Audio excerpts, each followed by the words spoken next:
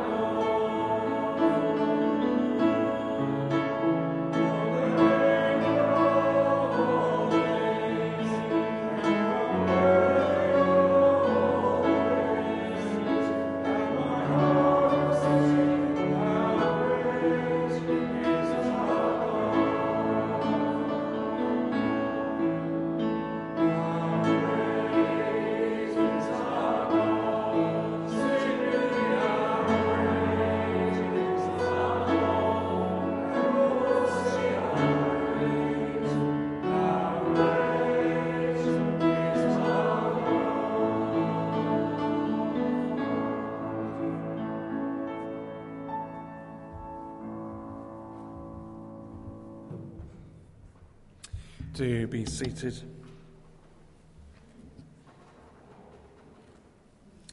And so we come before God, who is great and who is holy. And we are going to say some words that admit that. And so we join in together and say the prayer of preparation together.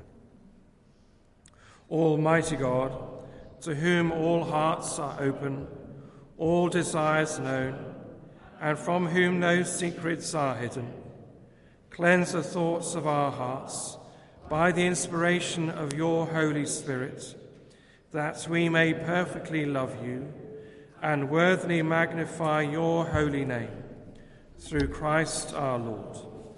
Amen. Our Lord Jesus Christ said, "The first commandment is this: Hear, O Israel, the Lord our God is the only Lord. You shall love the Lord your God with all your heart, with all your soul, with all your mind, and with all your strength. The second is this: love your neighbor as yourself. There is no other commandment greater than these. On these two commandments hang all the law and the prophets." Amen. Lord, have mercy. God so loved the world that he gave his only Son, Jesus Christ, to save us from our sins, to be our advocate in heaven, and to bring us to eternal life. So we come before him to confess our sins in penitence and faith, firmly resolved to keep God's commandments and to live in love and peace with all. And we're using Confession E from page 20. Remember, Lord, your compassion and love, for they are everlasting. Lord, have mercy. Lord, have mercy. Remember not the sins of my youth or my transgressions, but think on me in your goodness, O Lord, according to your steadfast love. Christ, have mercy. Christ, have mercy. O keep my soul and deliver me. Let me not be put to shame, for I have put my trust in you. Lord, have mercy. Lord, have mercy. So let's keep a moment of quiet before I say the words of absolution.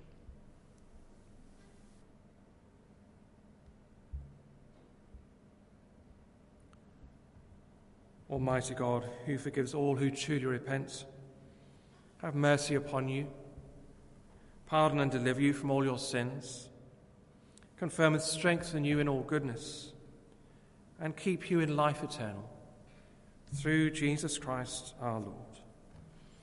Amen.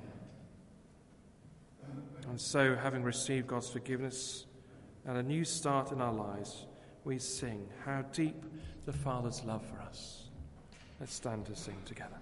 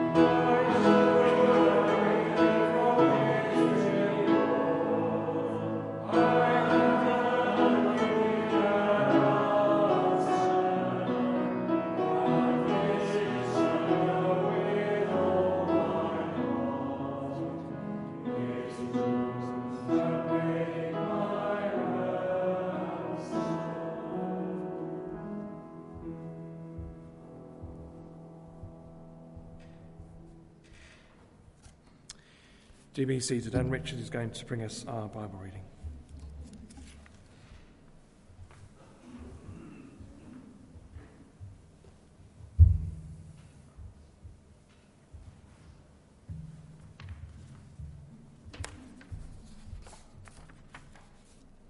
The reading this morning is from Psalm 22, verses 1 to 11, and then continuing at verse 29. My God, why have you forsaken me? Why are you so far from saving me, so far from my cries of anguish? My God, I cry out by day, but you do not answer. By night, but I find no rest. Yet you are enthroned as the Holy One. You are the one Israel praises. In you our ancestors put their trust. They trusted, and you delivered them. To you they cried out and were saved. In you they trusted and were not put to shame. But I am a worm and not a man, scorned by everyone, despised by the people. All who see me mock me. They hurl insults, shaking their heads. He trusts in the Lord, they say. Let the Lord rescue him. Let him deliver him, since he delights in him. Yet you brought me out of the womb.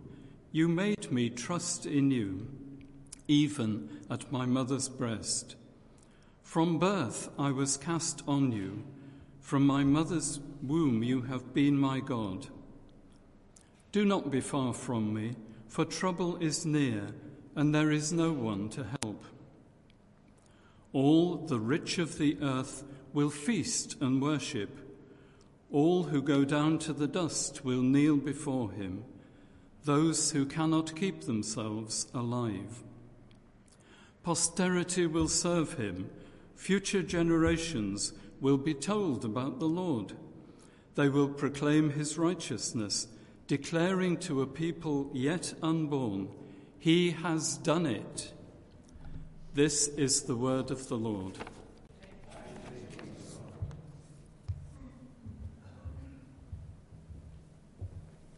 So let's pray for Debbie, shall we, as she comes to preach. Father, we pray you bless Debbie as she comes to speak to us. Lord, thank you for the time that she's spent in preparation. Bless her as she speaks, and us as we hear. Lord, may we hear your voice speaking clearly through Debbie, and may we be obedient to your will. In Jesus' name.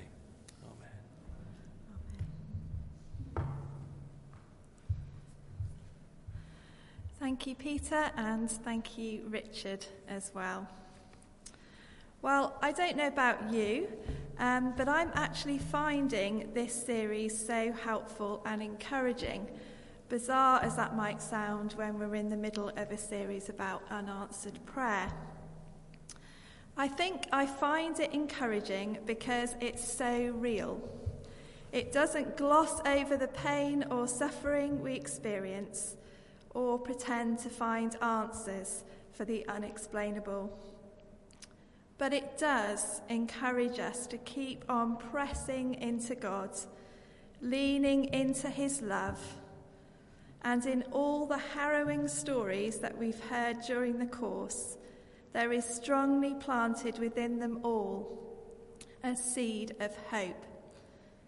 Indeed, a quote that stood out for me in the film clip that accompanies this particular week is this incredible truth. By holding together both the hurt and the hope, power can flow through our pain. I think that should come up on the next. Yeah, excellent, thank you. The hope does not invalidate our pain. Indeed, in God's economy, the two can and do exist side by side.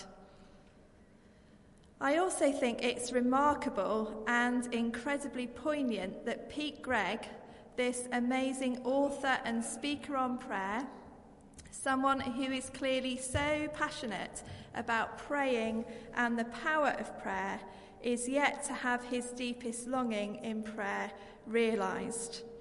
If you've been watching the film series, you'll know that Sammy, his wife, suffered a brain tumour over 20 years ago when their children were very small. And to this day, she still suffers horrific seizures that can land her up in hospital and that seriously affect her day-to-day life. Pete and Sammy are such an incredible example of power flowing through pain. And I'm sure this experience has given them an insight, a compassion, a humility and a dependence on God that wouldn't be there without that experience. Although having said that, Pete is very clear and very honest that if he could, he would sacrifice all of that in exchange for Sammy being well. So before we get into looking some more at Holy Saturday itself, let's spend some time looking at Psalm 22, part of which Richard has just read to us. There are several things that are striking about it that you may have noticed, and some of these I certainly didn't realise before I began to write this talk. First of all, you may have noticed that, like many of the Psalms of Lament, it vacillates between hope and despair. It holds both the hurt and the hope that I've just been referring to. It is incredibly real about the pain and the anguish, and it doesn't gloss over it. The hope does not invalidate the pain. Now, I relate so well to the Psalms in this way, as although any suffering I might have been through is nothing in comparison to what is described there, I do really identify with the whole range of emotions expressed in them. Now, the few who know me really, really well will testify to the fact that my inner world is actually really very turbulent. I can often experience a full range of intense emotions in the space of one morning. And Peter has at times been known to describe life with me as being like riding on a roller coaster. You strap yourself in, cling on for dear life, and trust that you're going to emerge at the other end in one piece, if more than a little shaken by the ride. You see, if I allow them to, my supersized feelings run the show.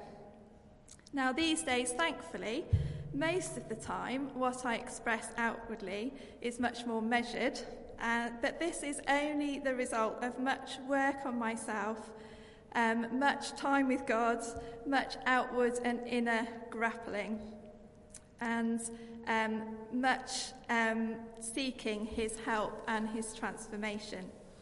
So the Bible gives us both the permission and language to express both the hurt and the hope simultaneously, and I absolutely love that about the Bible. Now, I think what is also striking about Psalm 22 is the way it so accurately predicts and portrays what was going to happen to Jesus on the cross all that time later. Scholars think that Psalm 22 was written by David about 1,000 years or more before Jesus was born. And whilst it depicts David's feelings at the time, it's an even truer depiction of the sufferings of Jesus. It really is incredible when you read through it. And I'm sure you noticed that as Richard read it. Verses 7 and 8 say this: "All who see me mock me. They hurl insults, shaking their heads. He trusts in the Lord, they say. Let the Lord rescue him. Let him deliver him, since he delights in him." And verses 17 and 18, which weren't actually part of what we had read, say this: "All my bones are on display. People stare and gloat over me. They divide my clothes among them and cast lots for my garment." So like some of the other Psalms, it's an incredibly accurate prediction of what Jesus was to endure. Its accuracy and its horrors send shivers down our spine as we read it. And the final point that I want to make about Psalm 22 is that it starts and ends with the words Jesus uttered on the cross. The most anguished cry in human history that Peter talked about last week. My God, why have you forsaken me? And then it ends with the words, he has done it, or in some translations, it is finished. Pete Gregg says that it's conceivable that on the cross, Jesus was recalling this psalm as he suffered his agonizing death, but the only parts that he had the strength to utter out loud were the first line and the last line. Pete Gregg says this about it. Jesus was meticulously articulating scripture in his agony. Somehow, in this moment of utter desolation, the Bible was still giving language to his hurt and his hope. Isn't that incredible? And it's definitely worth pausing there for a moment, I think, to try and take in some of the enormity and the power of that.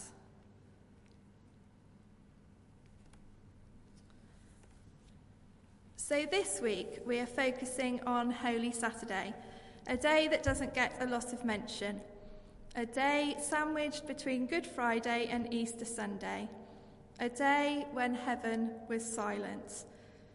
But Holy Saturday is there, and I think it's important that we don't leapfrog from Good Friday to Easter Sunday without considering what we can learn from it, and how an understanding of the day in between can help in those times where heaven is silent and confusion and disappointment seems to reign. Pete Gregg, in his book, God on Mute, describes this day as the day where most of us live most of the time. He says this: we know that Jesus died for us yesterday. We know that there will be miracles tomorrow. But what of today, this eternal Sabbath when heaven seems silent? God is a God who speaks, isn't he? We know that. He speaks to us through Scripture. He speaks to us in the person of Jesus. He speaks to us through the power of the Holy Spirit in our lives. And he sometimes speaks to us through others. But he is also a God who is sometimes silent. As slaves, the Israelites cried out to God for 430 years before he spoke. That's a very long period of silence and waiting to endure. Eugene Peterson says this about it: this seemingly unending stretch of the experience of the absence of God is reproduced in most of our lives, and most of us don't know what to make of it. He goes on to say, indeed, the story in which God does his saving work arises among a people whose primary experience of God is his absence. That's quite remarkable when you think about it, isn't it? So how do we attempt to make any sense of this in our own lives? Well, the Bible assures us that God hasn't left us even when we can't feel his presence. Jesus promises that he will never leave us or forsake us.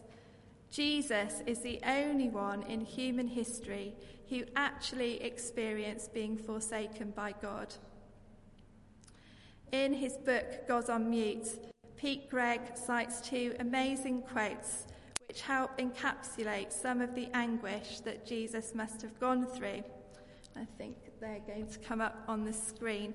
The first one is the philosopher Albert Camus, and he said this: the agony would have been easy if it could have been supported by eternal hope, but for God to be man, he had to despair.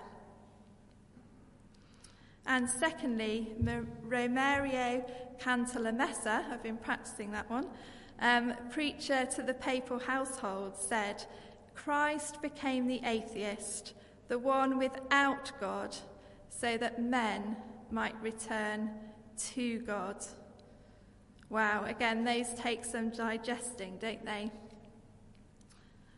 But the huge comfort and hope that we have in our distress is that because of the cross, nothing can ever separate us from God's love and his presence, even if at times it feels as if God has abandoned us. And it's also interesting that often those who accomplish amazing things for God talk of experiencing times where they feel God is silent and where they struggle with doubts and despair.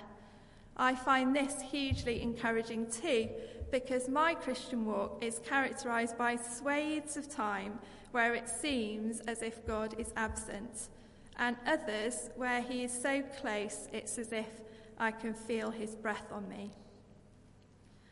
Pete Greig says that he struggles massively with doubts, and Mother Teresa was apparently plagued by doubts and insecurities. She wrote this: "They think that my faith, hope and love are overflowing, and that my intimacy with God and my union with him fills my heart. If only they knew. In my own soul, I feel often that God does not want me, that God is not God, and that God does not exist. And yet here is someone who gave her life to serving God and blessed so many people with her sacrificial love." Pete Greig writes that it is one of the biggest... Pete Greig writes that it is one of the biggest ironies that our unanswered prayers can be used to craft the greatest answers to prayer that we will ever experience. You see, grace does groweth best in winter, if you remember that quote from the first talk on this series. The changes that God wants to do in our hearts as we grow and mature happen far less easily if we are continually basking in the delight of his presence and in his miraculous provision.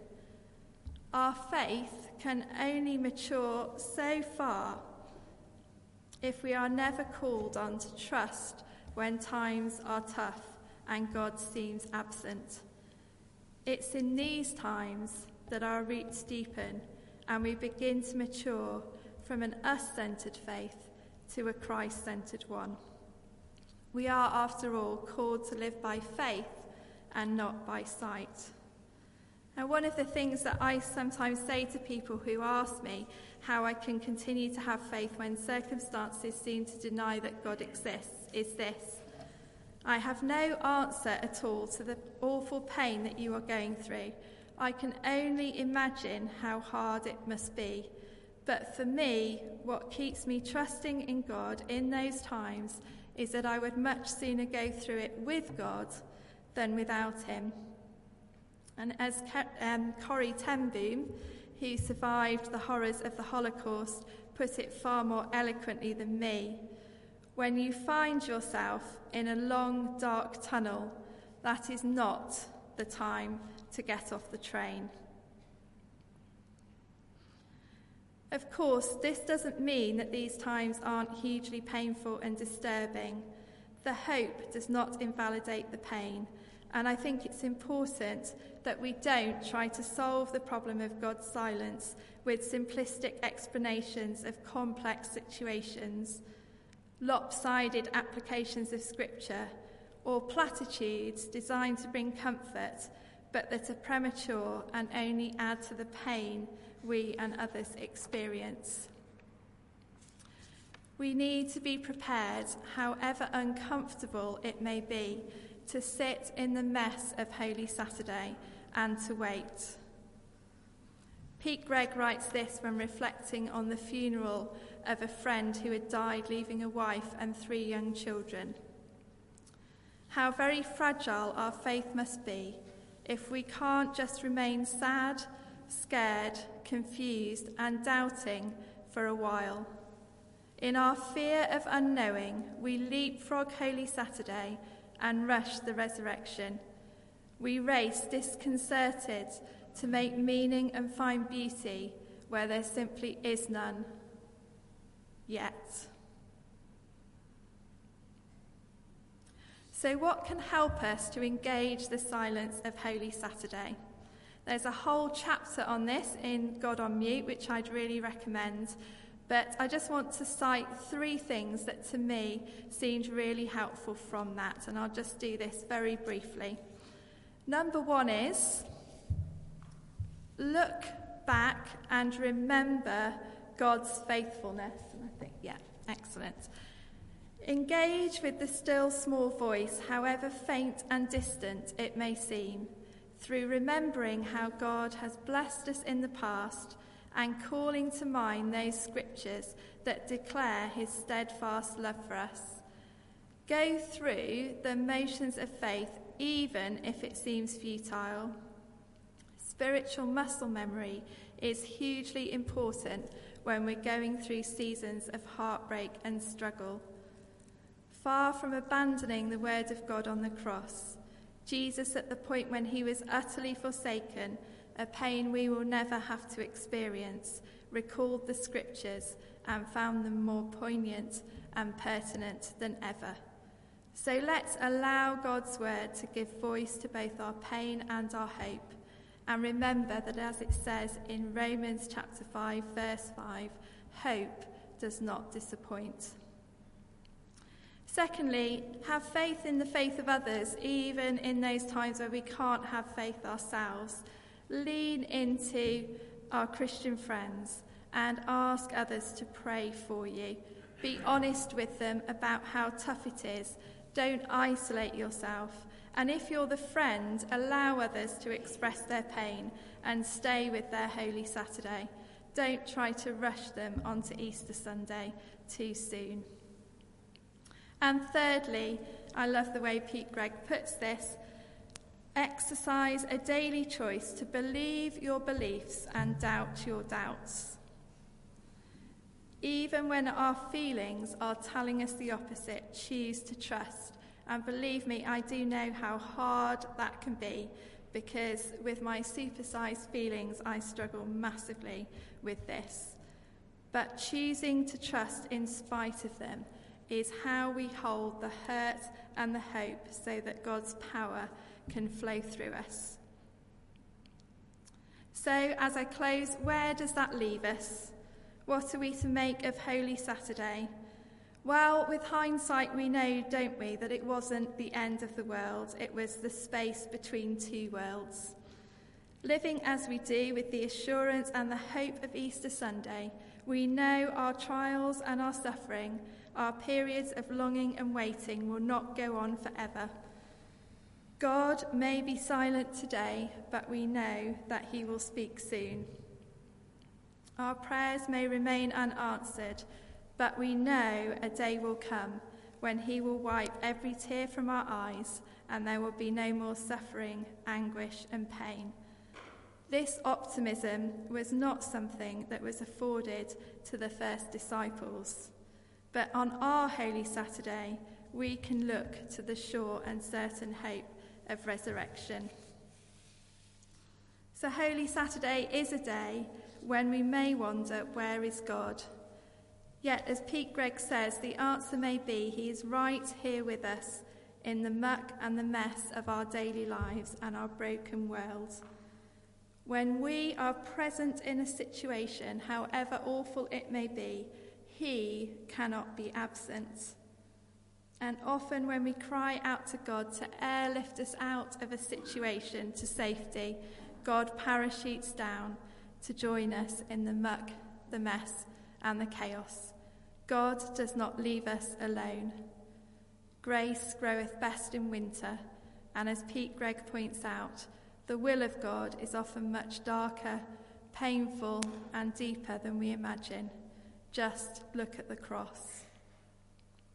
But let's end as Jesus ended his earthly life, by focusing on Scripture and on these words from Isaiah 49, verses 14 to 16. But Zion said, "The Lord has forsaken me, the Lord has forgotten me. Can a mother forget the baby at her breast, and have no compassion on the child she has borne. Though she may forget, I will not forget you. See, I have engraved you on the palms of my hands. Your walls are ever before me. Amen.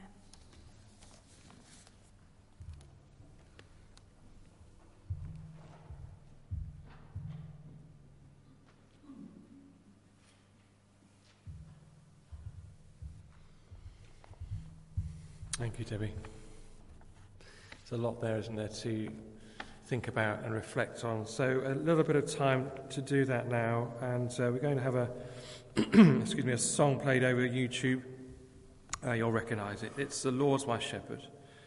So let's use this time just to be quiet and be with God.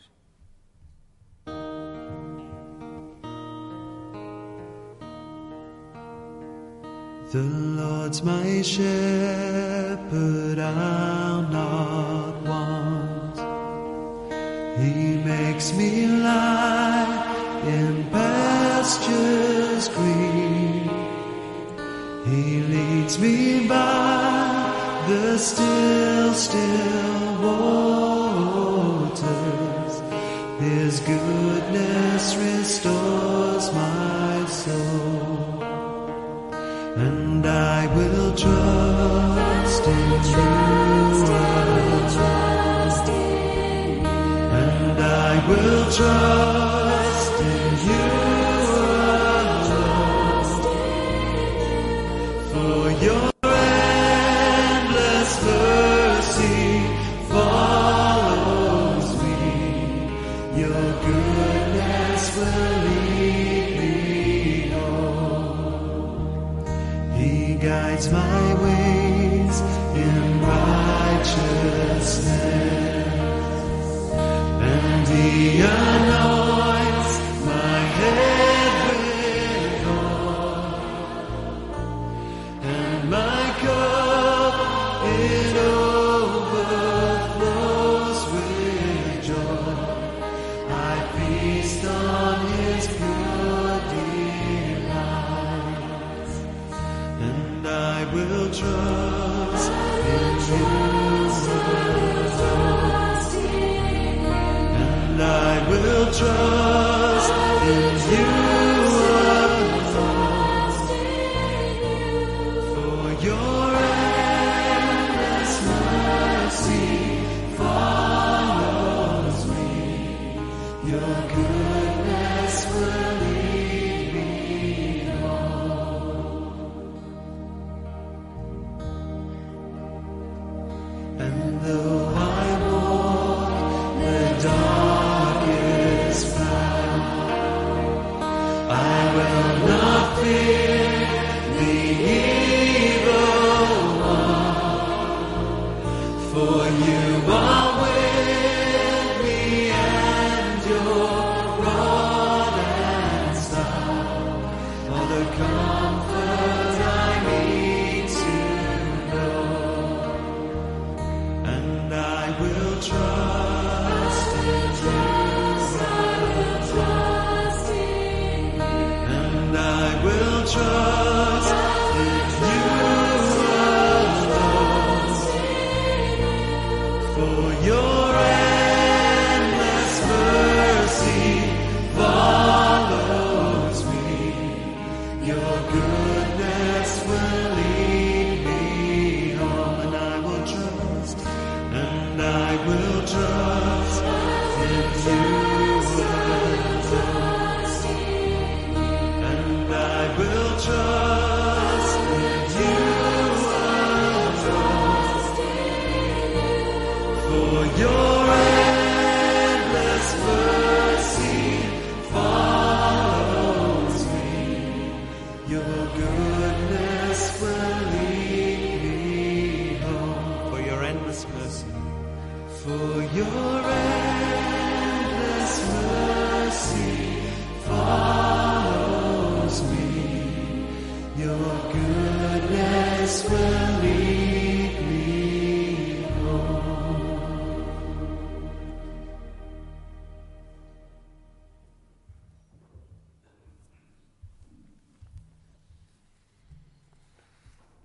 And so we come before God in prayer.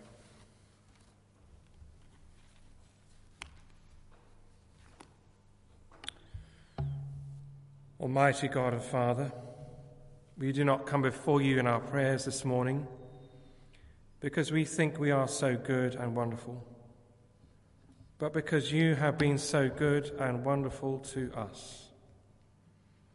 You have adopted us into your family, and you bless us as your children. Heavenly Father, help us to cling to the promises you make to your family, to love us when we see only our selfishness and lack of love to you and for you,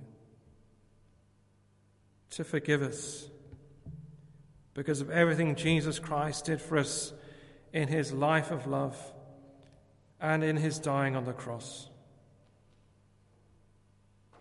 to give your family a share in the resurrection when their bodies are worn out and rest in dust and ashes. We thank you for giving us Jesus Christ our Lord, who walks out in front of us to lead your people safely through difficult and trying times.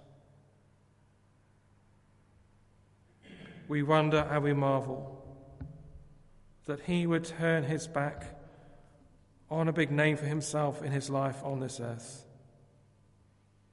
and choose instead to go to that place of suffering and death out of love for all people in the world. And there he identified with all godly people who have called out in despair, my God, why have you forsaken me? May your Spirit help us to carry the cross for those who are in need of our loving concern, doing the best we can for their individual needs without counting the cost to ourselves. Bless all those who feel like giving up, those who feel they cannot take any more sickness and suffering,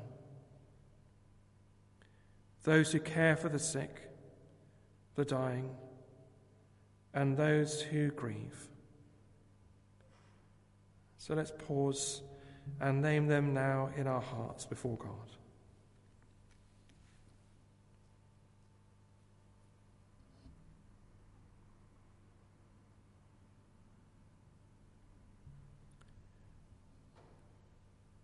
O God, we pray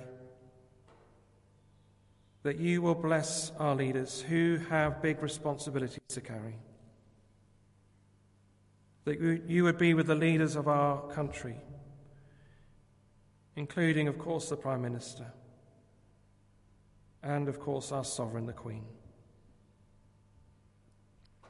We pray that you would be with the leaders of our churches, all clergy, bishops, ministers, lay leaders, that you would be with the leaders of industries, factories, schools, and businesses. Again, let's pause and name them in our hearts before God.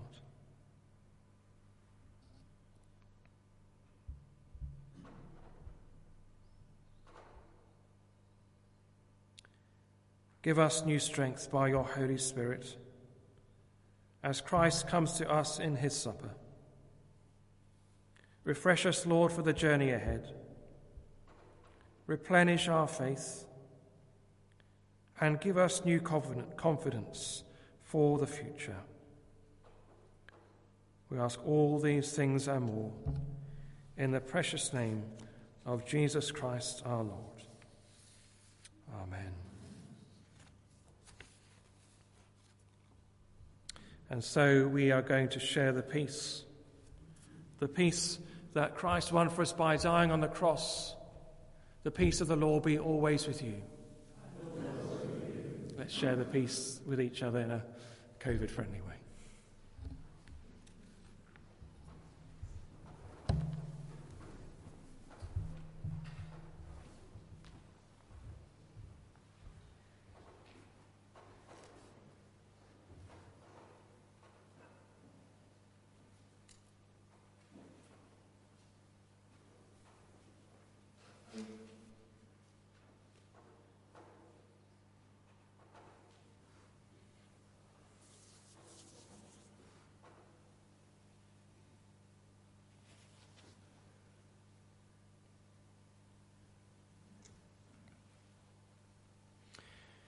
We're using Eucharistic prayer H.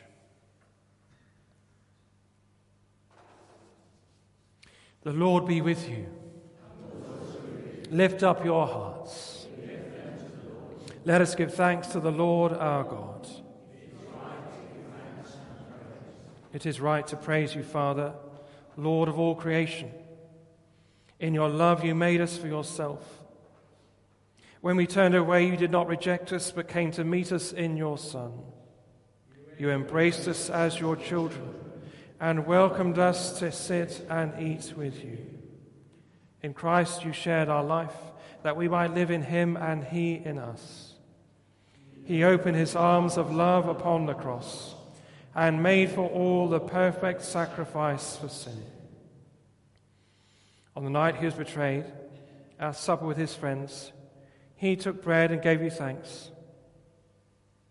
He broke it and gave it to his disciples, saying, "Take and eat. This is my body which is given for you. Do this in remembrance of me." Father, we do this in remembrance of him. His body is the bread of life. At the end of supper, taking the cup of wine, again he gave you thanks. He said, "Drink this, all of you. This is my blood of the new covenant, which is poured out for you and for many for the forgiveness of sins. Do this as often as you drink it, in remembrance of me." Father, we do this in remembrance of him. His blood is shed for all. As we proclaim his death and celebrate his rising in glory, send your Holy Spirit, that this bread and this wine may be to us the body and blood of your dear Son. As we eat and drink these holy gifts, make us one in Christ, our risen Lord.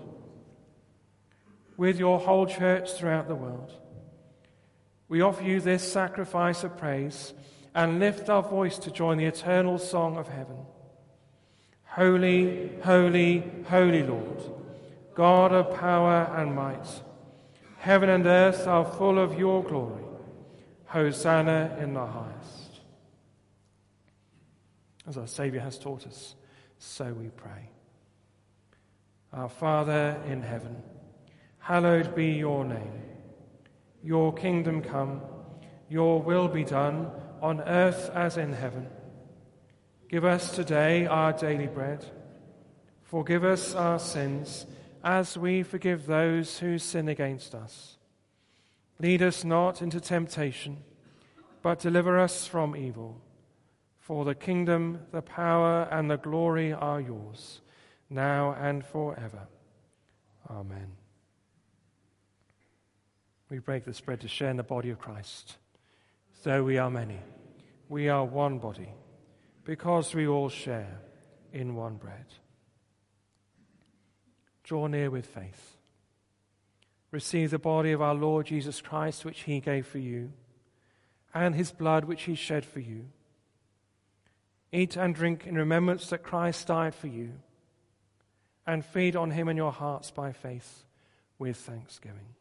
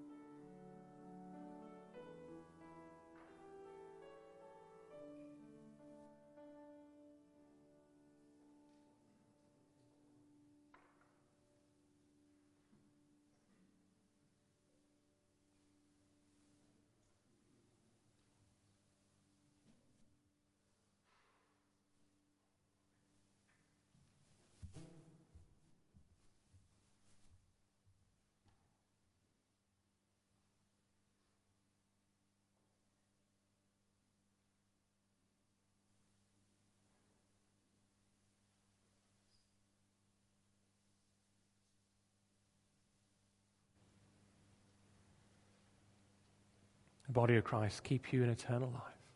Amen.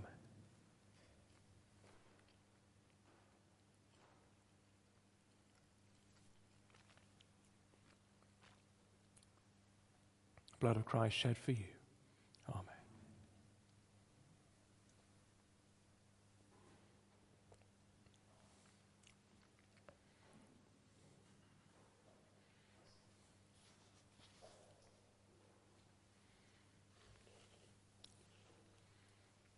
And so we say this prayer together. Father of all, we give you thanks and praise that when we were still far off, you met us in your Son and brought us home. Dying and living, he declared your love, gave us grace and opened the gate of glory. May we who share Christ's body live his risen life.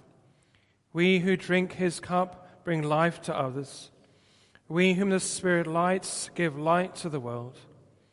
Keep us firm in the hope you have set before us, so we and all your children shall be free, and the whole earth live to praise your name. Through Christ our Lord. Amen. And so we stand to sing our final hymn. Great is thy faithfulness, O God our Father. Let's stand to sing together.